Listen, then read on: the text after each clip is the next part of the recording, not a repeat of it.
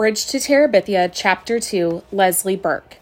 Ellie and Brenda weren't back by 7. Jess had finished all of the picking and helped his mother can the beans. She never canned except when it was scalding hot anyhow, and all the boiling turned the kitchen into some kind of hellhole. Of course, her temper had been terrible, and she had screamed at Jess all afternoon, and was now too tired to fix any supper. Jess made peanut butter sandwiches for the little girls and himself, and because the kitchen was still hot and almost nauseatingly full of bean smell, the 3 of them went outside to eat. The youth hall was still out by the Perkins place. He couldn't see anybody moving outside, so they must have finished unloading. "I hope they have a girl, 6 or 7, said Maybelle. "I need somebody to play with." "You got Joyce Ann." "I hate Joyce Ann. She's nothing but a baby." Joyce Ann's lip went out. They both watched it tremble. Then her pudgy body shuddered, and she let out a great cry. "Who's teasing the baby?" his mother yelled out the screen door. Jess sighed and poked the last of his sandwich into Joyce Ann's open mouth. Her eyes went wide, and she clamped her jaws down on the unexpected gift. Now maybe he could have some peace. He closed the screen door gently as he entered and slipped past his mother, who was rocking herself in the kitchen chair watching TV. In the room he shared with the little ones, he dug under his mattress and pulled out his pad and pencils. Then, stepping down on the bed, he began to draw. Jess drew the way some people drink whiskey. The piece would start at the top of his muddled brain and seep down through his tired and tense-up body. Lord, he loved to draw. Animals mostly. Not regular animals like Miss Bessie or the chickens, but crazy animals with problems. For some reason, he liked to put his beasts into impossible fixes. This one was a hippopotamus just leaving the edge of the cliff. Turning over and over, you could tell by the curving lines in the air toward the sea below, where surprised fish were leaping goggle-eyed out of the water. There was a balloon over the hippopotamus, where his head should have been, but his bottom actually was. "Oh," it was saying, "I seem to have forgotten my glasses."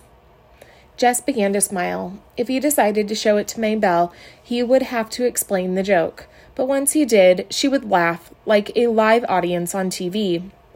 He would like to show his drawings to his dad, but he didn't dare. When he was in 1st grade, he had told his dad that he wanted to be an artist when he grew up. He thought his dad would be pleased. He wasn't. "What are they teaching you in that damn school?" he asked. "Bunch of old ladies turning my only son into some kind of a—" He stopped on the word, but Jess had gotten the message. It was one you didn't forget, even after 4 years. The devil of it was that nothing of his regular teachers ever liked his drawings. When they'd catch him scribbling, they'd screech about waste. Wasted time, wasted paper, wasted ability. Except Miss Edmonds, the music teacher. She was the only one he dared to show anything to, and she'd only been at school 1 year, and then only on Fridays. Miss Edmonds was one of his secrets. He was in love with her, not the kind of silly stuff Ellie and Brenda giggled about on the telephone. This one was too real and too deep to talk about, even to think about very much. Her long, squishy black hair and blue eyes. She could play the guitar like a regular recording star, and she had this soft, floaty voice that made Jess squish inside. Lord, she was gorgeous, and she liked him too. One day last winter, he had given her one of his pictures, just shoved it into her hand after class and run. The next Friday, she'd asked him to stay a minute after class. She said he was unusually talented, and she hoped he wouldn't let anything discourage him, but would keep it up. That meant Jess believed that she thought he was the best, and it was not the kind of best that counted either at school or at home, but it was a genuine kind of best. He kept the knowledge of it buried inside himself like a pirate treasure. He was rich, very rich, but no one could know about it for now except his fellow outlaw, Julia Edmonds. Sounds like some kind of hippie, his mother had said when Brenda, who had been in 7th grade last year, described Miss Edmonds to her. She probably was. Jess wouldn't argue that. But he saw her as a beautiful wild creature who had been caught for a moment in that dirty old cage of a schoolhouse, perhaps by mistake.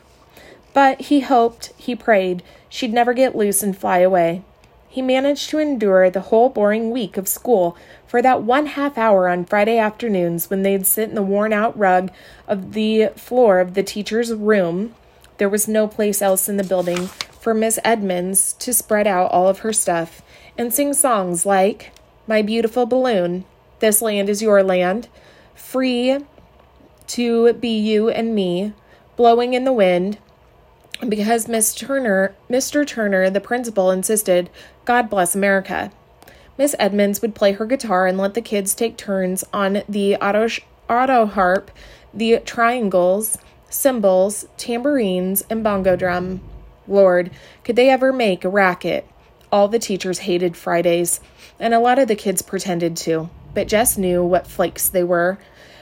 Sniffing hippie and peacenik, even though the Vietnam War was over and it was supposed to be okay to like peace. The kids would make fun of Miss Edmonds' lack of lipstick or the cut of her jeans.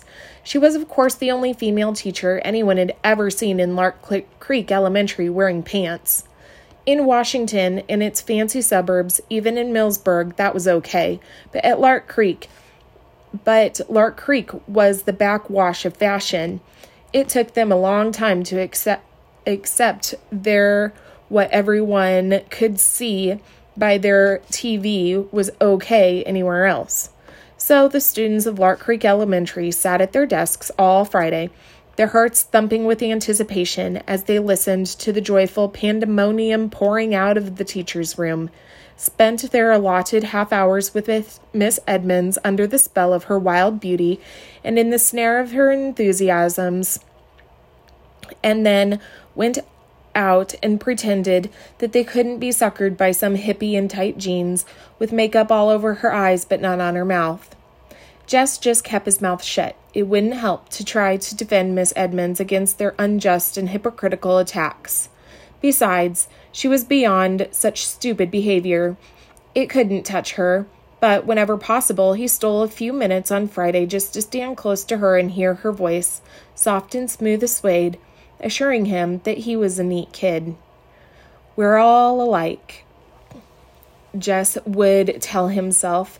Me and Miss Edmonds, beautiful Julia. The cymbals rolled through his head like a ripple of guitar chords.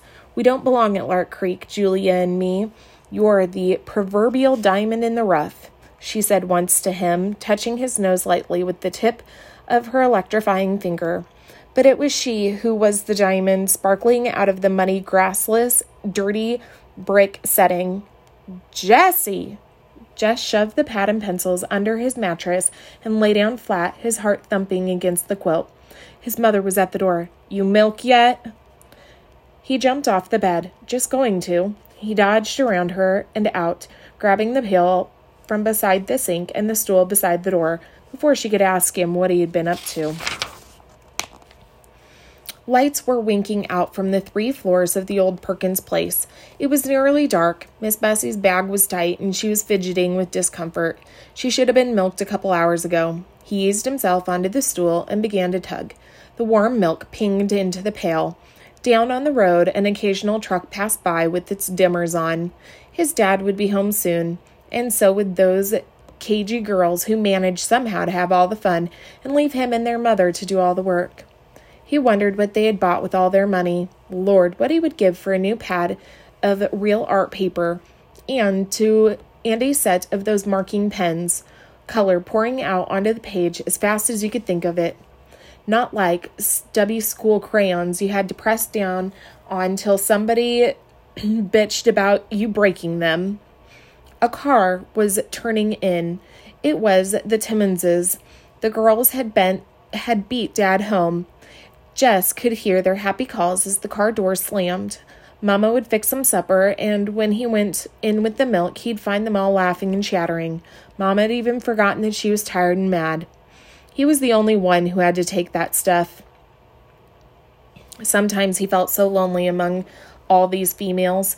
Even the one rooster had died, and they hadn't yet got another. With his father gone from sun up until well past dark, who was there to know how he felt? Weekends weren't any better. His dad was so tired from the wear and tear of the week and trying to catch up around the place that when he wasn't actually working, he was sleeping in front of the TV. "Hey, Jessie," Maybelle, the dumb kid wouldn't even let you think privately. "What do you want now?" He watched her shrink 2 sizes. "I got something to tell ya." She hung her head. "You ought to be in bed," he said huffily, mad at himself for cutting her down. "Ellie and Brenda came home." Came home. Why couldn't he quit picking on her? But her news was too delicious to let him stop her sharing it. "Ellie bought herself a see-through blouse, and Mama's thrown a fit." Good, he thought. That ain't nothing to cheer about, he said. Burrippity, burrippity, burrippity. "Daddy!" Maybelle screamed with delight and started running for the road. Jess watched his dad stop the truck, lean over, and unlatch the door so Maybelle could climb in. He turned away. Darn lucky kid. She could run after him and grab him and kiss him. It made Jess ache inside to watch his dad grab the little ones onto his shoulder or lean down and give him a hug. It seemed to him that he had been thought too big for that since the day he was born. When the pail was full, he gave Miss Bessie a pat to move her away. Putting the stool under his left arm, he carried the heavy pail carefully, none to spill any milk, so none of the milk would slop out. "Mighty late with the milking, aren't you, son?" It was the only thing his father said directly to him all evening. The next morning, he almost didn't get up at the sound of the pickup. He could feel even before he came fully awake, how tired he still was, but Maybelle was grinning at him, propped up on one elbow. "Ain't you gonna run?" she asked. "No," he said, shoving the sheet away. "I'm gonna fly." Because he was more tired than usual, he had to push himself harder. He pretended that Wayne Pettis was there just ahead of him, and he had to keep up. His feet pounded the uneven ground, and he thrashed his arms harder and harder. He'd catch him. "Watch out, Wayne Pettis," he said between his teeth. "I'll get you. You can't beat me." "If you are so afraid of the cow," the voice said, "why don't you just climb the fence?" He paused in mid-air like a stop-action TV shot and turned, almost losing his balance, to face the questioner, who was sitting on the fence nearest the old Perkins place, dangling bare brown legs. The person had jaggedy brown hair cut close to its face and wore one of those blue undershirt-like tops with faded jeans cut off above the knees. He couldn't honestly tell whether it was a girl or a boy. "Hi," he or she said, jerking his or her head down the Perkins place. "We just moved in." Jess stood where he was, staring. The person slid off the fence and came toward him. I thought we might as well be friends," it said. "There's no one else close by." Girl, he decided. Definitely a girl. But he couldn't have said why he was suddenly sure. She was about his height, not quite though. He was pleased and realized she'd came nearer. "My name is Leslie Burke." She even had one of those dumb names that could go either way, but he was sure now that he was right. "What's the matter?" "Huh? Is something the matter?" Yeah. No." He pointed his thumb in the direction of his own house and then wiped his hair off his forehead. "Jess Aarons." Too bad Maybelle's girl came in the wrong size. Well, he nodded at her. "See ya." He turned toward the house. No use trying to run any more this morning. Might as well milk Miss Bessie and get that out of the way. "Hey!" Leslie was standing in the middle of the cow field, her head tilted and her hands on her hips. "Where you going?" "I've got work to do," he called back over his shoulder. When he came out later with the pail, and stool, she was gone.